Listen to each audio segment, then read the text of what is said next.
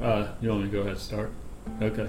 I'm Walter Coker. I guess the reason we're here is because I spent 21 years as a photojournalist at Folio Weekly magazine.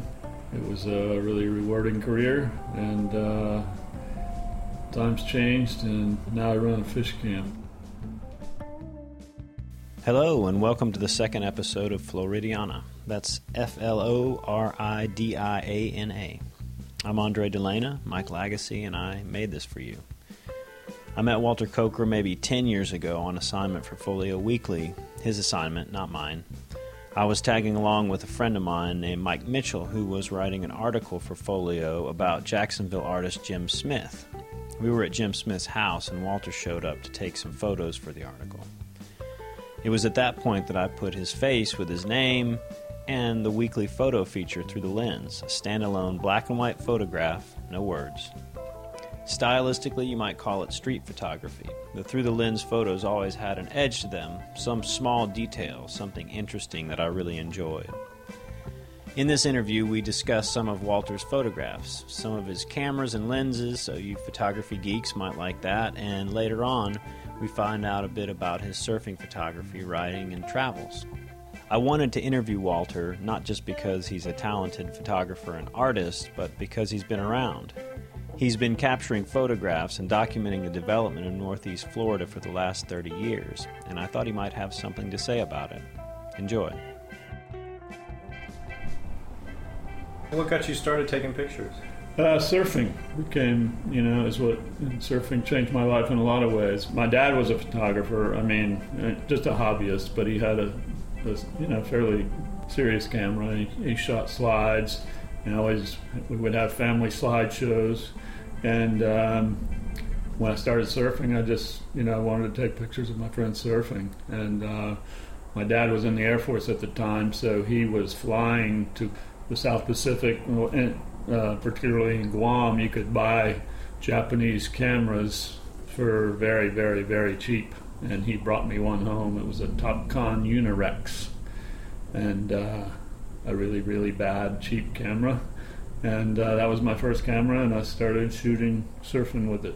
And but later on, I got a Nikonos, which is an underwater camera, designed by Jacques Cousteau, and working with Nikon. And that was a water camera that I could swim out in the water with.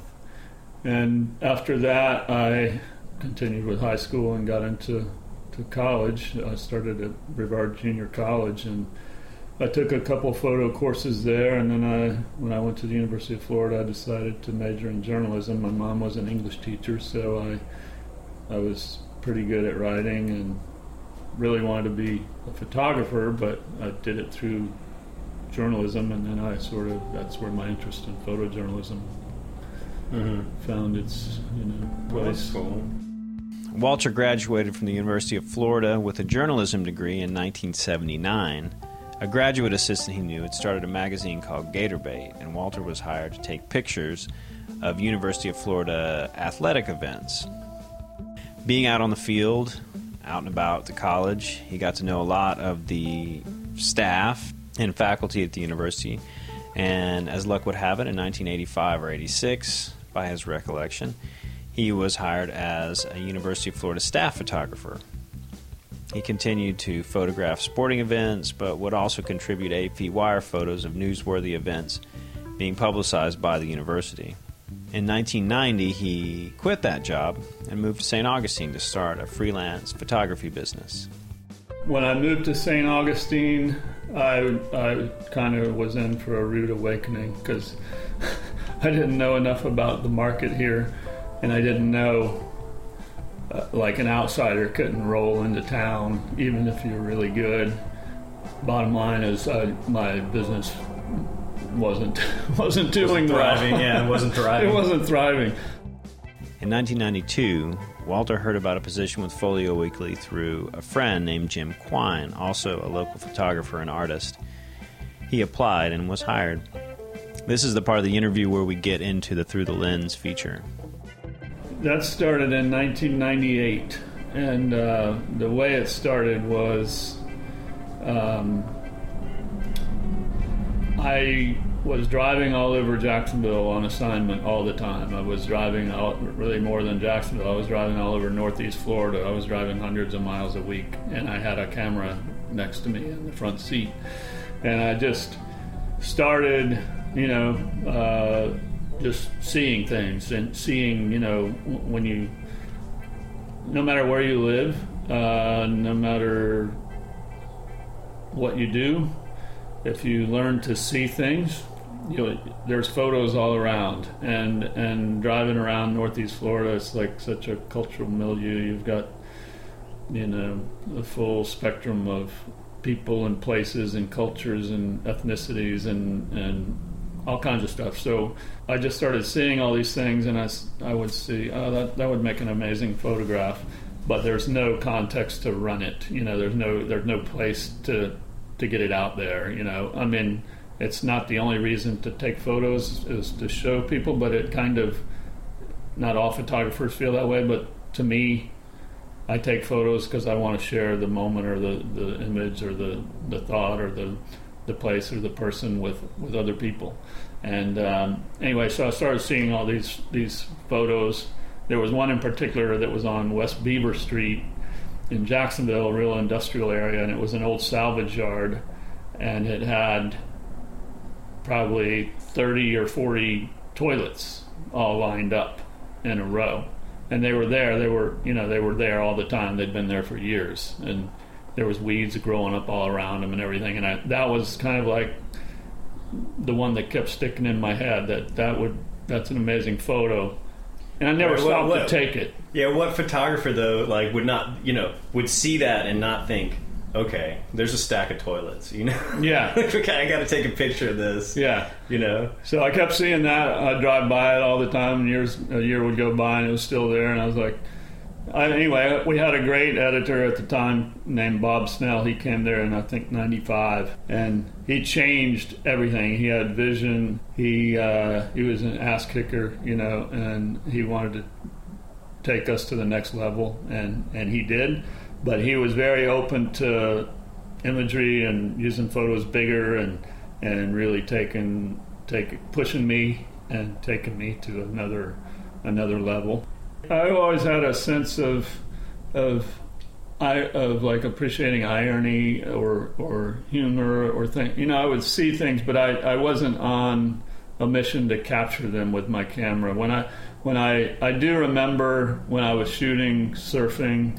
I was down at Sebastian Inlet one time, and there was a boat up on the rocks on the jetty, and I'm pretty sure I still have it somewhere, but it was the name of the boat was the Rookie, and it struck me as, quite obviously this is a rookie. He drove his boat onto the rocks, and that was kind of, I didn't even think about it for years, but then when I started doing my photos for Through the Lens, I guess that was almost like a little blueprint for me, like irony or humor or just something not quite right or maybe just too right, right, but so right it's wrong. Yeah yeah. So I didn't really shoot that a lot, but then once I took this on, it really developed quickly. I guess I had a sense of what I wanted to do with it and started to develop it really fast. We didn't talk a lot about photographs from the Through the Lens series. We did talk a lot about a photograph that he had framed on his wall, though, of an old migrant worker. A portrait of a black man, tightly framed on his face, sharply focused on his eyes. That picture was run as a cover piece for an article about migrant workers and their treatment in the camps that they lived in. I think it was at that point when I saw that photograph and read that article that I realized that Folio Weekly was doing important work, real journalism. Yep. Now, I'm glad that I came back here, because this is not exactly how I remembered this photograph. I think I may have conflated these two a little bit, because I remember this being more of an upper body, mid or upper body shot, but right. It's not. It is a straight portrait. I mean, like tightly framed, super shallow depth of field, I guess you would say. Yeah. But I love this photograph. I think it is really exceptional. Yeah, this one was really meaningful to me because this was in '95, and we were just kind of finding ourselves at Folio Weekly as a more serious paper. We had just actually, this is the first story that Ann Schindler worked on with us, and she was unknown to anyone here.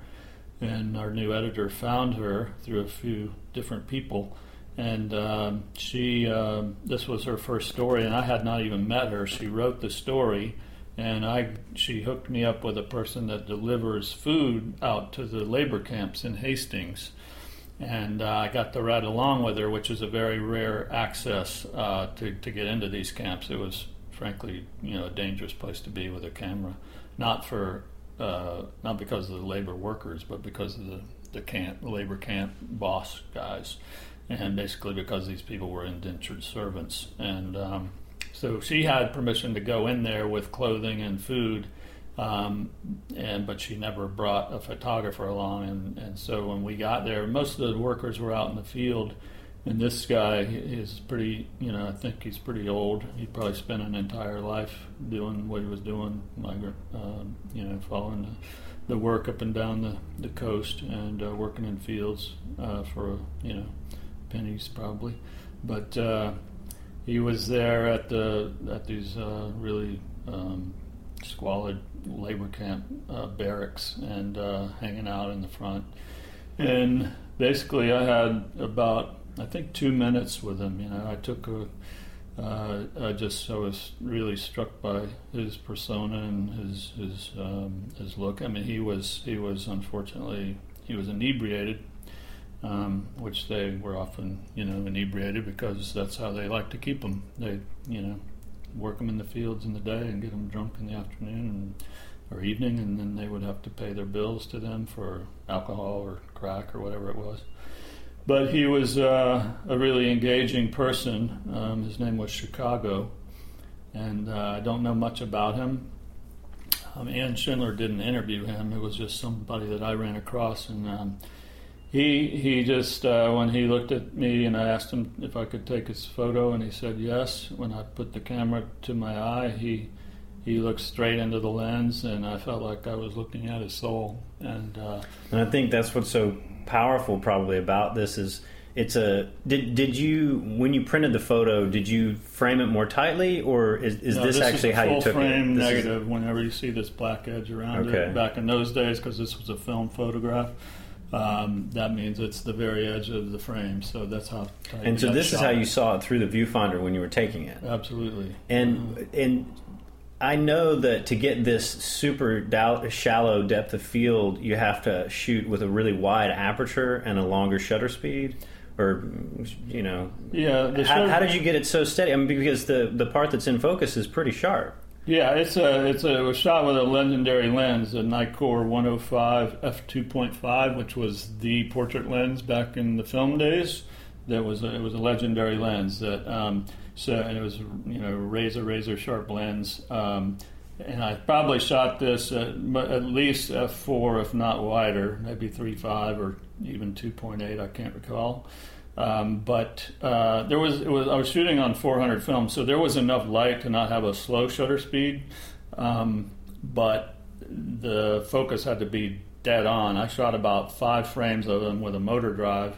And this was the only one that was tack sharp on his eyes. You can see even the front of his nose is out of focus. Right, and I think that's a really interesting, point to sort of make here is that really the only part, like this is a tight portrait. You just see his, sort of the top of his shoulders in the back. Yeah. And then the only thing that's really in focus and tack sharp, as you said, is just the surface of his face. Even the end of his nose. The end of his nose is out of focus, and the hair, sort of his halo of hair around his head and face is out of focus. Yeah, if you look closely, you'll see a few places where his whiskers are falling on the same plane as his eyeballs, and that's and they're tack sharp too. Every once in a while, you'll find one on his face. it was such a small amount of, small depth of field, such a small amount of items in focus, basically, that it really, just draws you into him, into his eyes and into his soul, is the way I view it. Yeah, and you can see a lot of pain, a lot of work. Yeah, and that's what a lot of hard work. That's there. what I feel. I feel like this photo kind of tells his life story without him speaking. I mean, it just you can feel pain and pity, and it's just a heart-wrenching photo to me, and I think other people feel the same way. Mm-hmm. So it was, and when this came out, we ran this thing full page, which was, I think we had never done at that time. We were trying to go to the next level as far as hard-hitting journalism and stuff, and this story got a lot of attention, and it pissed off a lot of people too, which was really, we were trying to expose some bad shit out there. And after that happened, after this story came out, it wasn't solely because of this, but there became this awareness of what was going on out there, and some of the big labor camp guys went down later on in years down the road from investigations, and various people kind of looking into it after this, subsequent to this story. Yeah, like you said, I think it tells the story without, even speaking a word. It tells the story. Yeah. I just thought it was such a good picture, and I'm happy we got to talk about it. Yeah, it means a lot to me. This photo here was kind of like a turning point for us. After that, we kind of established ourselves and went more and more in this direction, and it was a big deal for us. During the course of our conversation, we talked a lot about photography and art and being a professional, dedicating yourself to a craft and having your work seen or not seen, or perhaps just seen by millions of people but for free. I still do have this desire to capture moments in time that I don't think I'll ever lose, even though kind of the end game is sort of unknown. There might not even be an audience. That woman, I'm always kind of like fascinated with people like that woman Vivian Maier, who was recently, her work was uncovered in Chicago, and she had shot thousands of amazing street photos in Chicago and different cities, I think, and never showed a single one to anyone. And this guy found them in a garage sale or something and bought it all up, and it was some of the most fascinating, amazing work. And she had no apparent desire to show it to anyone. So you have to kind of look at that and go, wow, what was her motivation? And apparently it was just and I don't know if she thought somebody would discover her one day when she was long gone, which is sort of what happened, but it's just, I like to have an audience for my pictures, but sometimes knowing that there isn't going to be one, I still will take a picture. It's like this picture over here, this guy right here. We did a story on this road called Lim Turner Road. It's in Jacksonville, and it runs from like Jacksonville's urban core all the way out to this kind of rural outpost of Callahan. We did a bunch of portraits of people and their businesses and things along the whole route. And this guy here, I went into this tire store that was out near Callahan, and this guy was working in there, and he didn't own the business. And I told him what I was doing, and he said I could photograph him. The front of the store, as you can see in the photo, says Ben Stone Tire, has the phone number, and a couple 3-4 rows of big rows of tires leading up to the doorway. And they're like those are truck tires. Those are big truck tires. Yeah, I guess so. I didn't, Yeah, they're bigger than a car tire. So I guess he was doing a lot of industrial kind of bigger machinery and things like that. So anyway, it was just all came together. I didn't really direct the guy or anything. There was a tire tool laying on the concrete behind him, and he had one glove on because he was working, and no shirt, and sort of a little mohawk going. Yeah, a little faux hawk. Yeah. and there's just a hint of an American flag hanging in the background, which I really liked.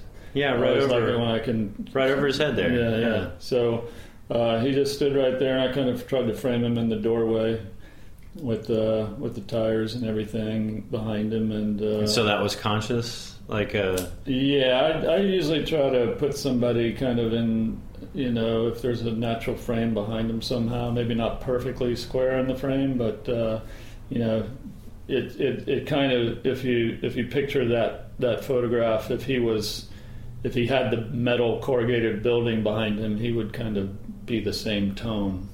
You see what I mean? If he were because to the it's left black and white, bit, yeah. But since he was in that black space, he pops out, Mm-hmm. and I used a pretty shallow depth of field to get him, focused, but everything else kind of a little bit blurred.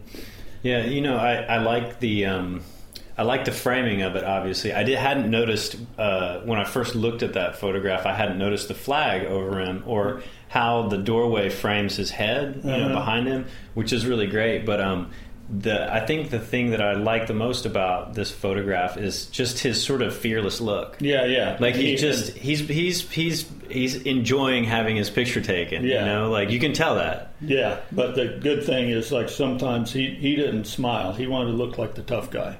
So he gives this real air of, like, I'm a badass tire changer, and that's what I loved about it. And I didn't direct any of that. Sometimes, through the years, as soon as you pull up a camera, we're just conditioned to say cheese, that whole thing. And I would often say, I don't really want you to do that. If I had to, I don't like directing at all, but I love when people are just themselves, and that's what I felt like I captured on him. And I absolutely loved the photograph. But after I had taken that and left, I guess he told his boss, when his boss returned, that I had been there and photographed him. And I got a phone call from his boss saying if the photo ran, he was coming after me. So we chose not to run the photo. It wasn't, I don't like to bow to that kind of pressure, because we had plenty of stories when we were writing stuff that people didn't like. We were threatened, but that just wasn't. I was on private property when I photographed that, and it was his name is in the photograph, and the business name is in the background of the photograph and everything. But so we didn't run it, so that photo has really never been seen other than a show or two that I had. It's kind of one of those pictures that was taken, and I had every intention of putting it out there, but something changed that, and I still love the photograph. It's still, when I look at it, even if nobody else ever does get to see it, it still moves me and says something to me. I imagine nowadays, if somebody went by and snapped that with an iPhone and put it on Instagram, that guy probably wouldn't have any problem with it. Yeah. Well, there was a time where they were, if you went around with serious looking gear, people thought you're like, I was doing an expose on Ben Stone tire, that he's doing something unethical, or maybe he's got too many tires stacked out front of his place that's against code or something. But people were paranoid. Now, that's one thing that the iPhone has enabled certain photographers to do. There was a guy, I don't recall his name, but he went into Rwanda or something with an iPhone and was able to get amazing photographs because he looked like a tourist instead of a journalist. And the quality of an iPhone photo now, it does actually open up certain things to that kind of approach that wasn't there before. And of course, you can send the photo out within seconds, and it can be seen around the world within seconds. Yeah, and probably straight from your phone too. Yeah. Those guys can do that now, and that's an amazing tool for journalism if it's used properly. Unfortunately, a lot of newspapers fired all their photographers and started sending out their reporters with iPhones that had no training in gathering images, but they would just get something and they would use it. So. World we live in. I think photography is I guess sort of on the future of photography. There's always going to be a need for it and always going to be a place for it. I don't think that anyone should be discouraged from doing it. Choosing it as a profession is another story, maybe, or something that you should give a lot of thought to. But I serious photography and photojournalism is always going to be needed, and I know times change, mediums change, technology changes, and who knows what the future holds as far as all that goes. But it's always going to be something that humanity is going to need and want, and I have hopes that will manifest itself, well in the future. I just, I'd like to leave it on that positive note if I could. And of course, that would have been the end of the interview, but I decided to record our conversation as I was packing up. Oh, this is my claim to fame. I don't know if you what is saw that? This. I was in Surfer's Journal. When? That's my story. Oh. This is over 10 years ago. In Surfer's Journal? Mm-hmm. Oh, what is that? Volume 11, number 5, but they don't put the date. Yeah. I did all these shots. Okay, cool. And I wrote this story. How did that come about? I basically I've been traveling to the Bahamas surfing since the 70s, and as I said earlier, I always shoot when I travel, and I just had a great catalog of images from traveling there, people, places, portraits. Did you propose the story, or did they contact you? I pitched them, and they bid on it. I actually pitched a photo essay, and because I really am not, I can write, but I'm not very good at it, and it takes me a long time. So, but the editor came back and said, we want to do it, but we want, so many words, I think 2,000 words to go with it. I was like, oh, okay. So I did it, and I think it came out pretty good. Oh, I was cool. pretty stoked with it, and then I got published again later on, and I got one coming up actually. What's the what are those? This here? No. What the one that's going to be what was the other one that was published? They're all from the Bahamas. All from really the same island. This is just a little. They're getting progressively smaller and shorter. It's like, the essays, you mean? Yeah, this is the last one. That one was multi-pages with a bunch of pictures. This was just one photograph and this story right here. Little vignettes of little things that happened there. Mm-hmm. And my next one that's coming out in the fall in Surfer's Journal is just a little.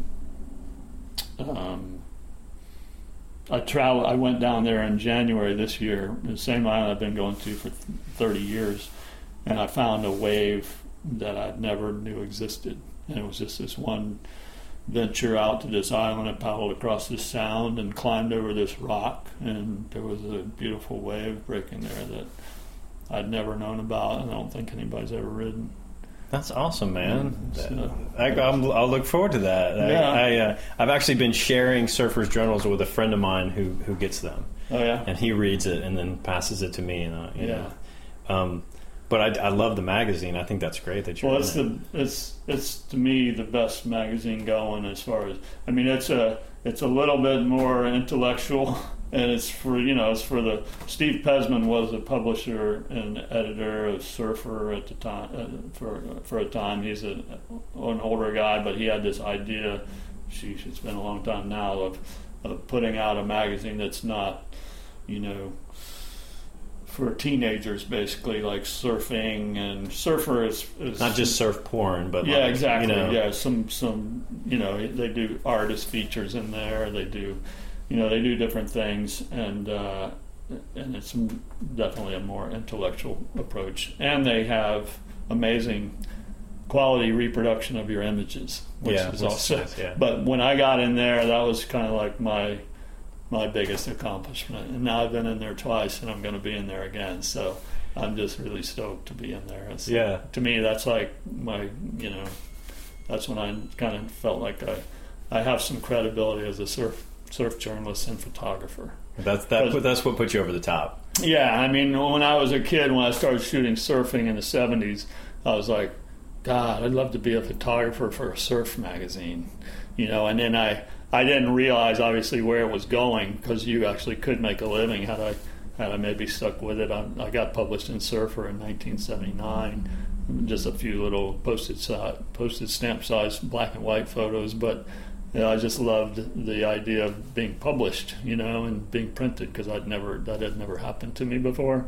And surfing was what got me into photography, and it's my love of my life, sort of, it's that passion that I plan to do forever, and to be able to kind of be recognized for capturing a certain facet of it is pretty exciting to me. Yeah. What do you have loaded in your Nikonos? I have some color negative film and ISO 200. I see you got it marked, yeah. 24 exposures, because I had a feeling, I guess, when I put this in here, that it might not be shot for a while. You might forget what's in there. There's no light meter in this camera, so you better know your ISO when you go shooting with it. Yeah. So you can get in the ballpark of a proper exposure. And what, you have some black and white Ilford there? Yeah, or is that's that some Panatomic F 50 ISO 50. It's an amazing fine-grained film. Yeah, that I loved using. But no mas, as they say. The expiration date was May 2005. It's not that long. I'm sure it's fine. It is. Yeah. I would use it. Yeah. I totally would too. Are these cameras usable? Those aren't. They were just given to me by different people. An old Brownie box camera, I believe that is. And I'm not sure on this one. I'm not too familiar with it. I just kind of like the looks of it. Yeah. Yeah. So. What are these? Those are from the Crescent Beach Challenge. It's a paddle race.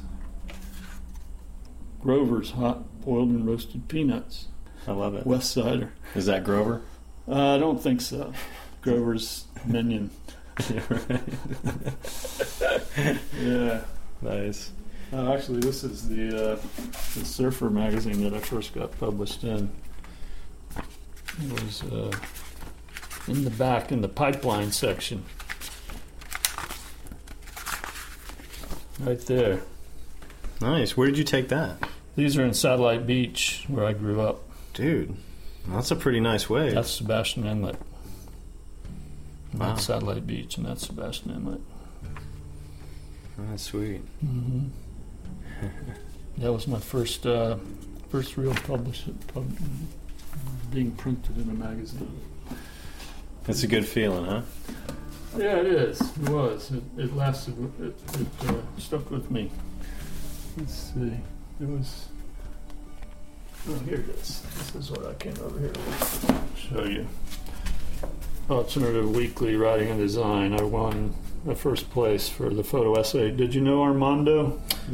I don't. I know who you're talking about. Yeah. He kind of lived under the bridge there exactly. at West King. And my story was called Under the Bridge, and won a first place. That's the cover. I remember that. Do you? Yeah, I remember that folio.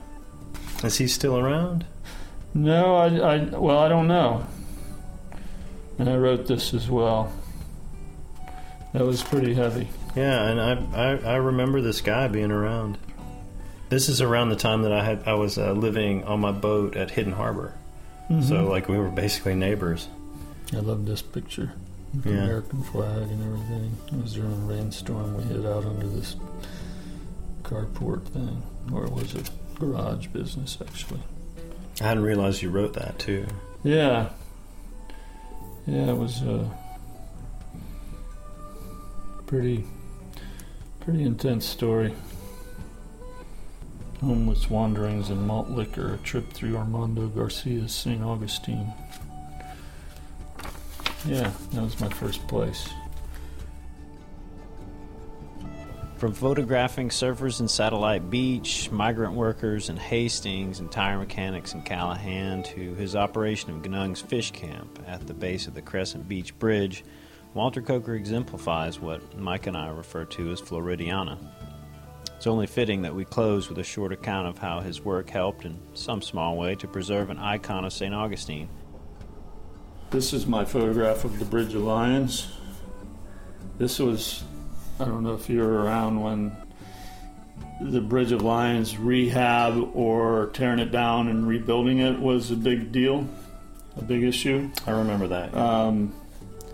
Anyway, the National Trust for Historic Preservation did a list of 11. I don't know why they chose 11, but not the top 10, but the top 11, I guess. But anyway, they put my photograph of the Bridge of Lions on the cover. And it got quite a bit of attention. And ultimately, we ended up saving the bridge, which was a rare victory around here. All right, they rebuilt it sort of the same. Well, they restored it back to its original. They changed. These are the lights that were put in later. The color of the bridge is not. It's now it's the original color. Anyway, they did a historic. Restoration is what it was. And everybody was, we need to tear that down. It's not historic. It was built in 1927. If it's historic, I'm historic. These old guys saying how we need a 4-lane high-rise bridge going into a 15th century city. Like, where are you going to go with the traffic then? Anyway, it was a rare victory, and I guess I like to think I had a part in it. Some small hand in it. Yeah, exactly. So, yeah. Been a lot of things like that over the years which have been rewarding in some fashion. Well, that's it for the second episode of Floridiana. I really appreciate it if you've made it this far. I'd also appreciate it if you'd spread the word. Tell anybody you think might be interested, whether they live in Florida or not. Anyway, I think it's a measure of Walter Coker's modest and unpretentious personality that the best part of our conversation came as an afterthought after the interview was over. All I can say in closing is that it's a real pleasure to get to know someone like Walter. If you'd like to check out some of Walter's work, look him up on Instagram. He publishes photos there as WeCoker, at WeCoker. Although he says he owns the domain waltercoker.com, he hasn't created a website for himself. If you want to know about upcoming shows, other places you can find his work, stop in at Gnung's Fish Camp. He's there most days if he isn't surfing.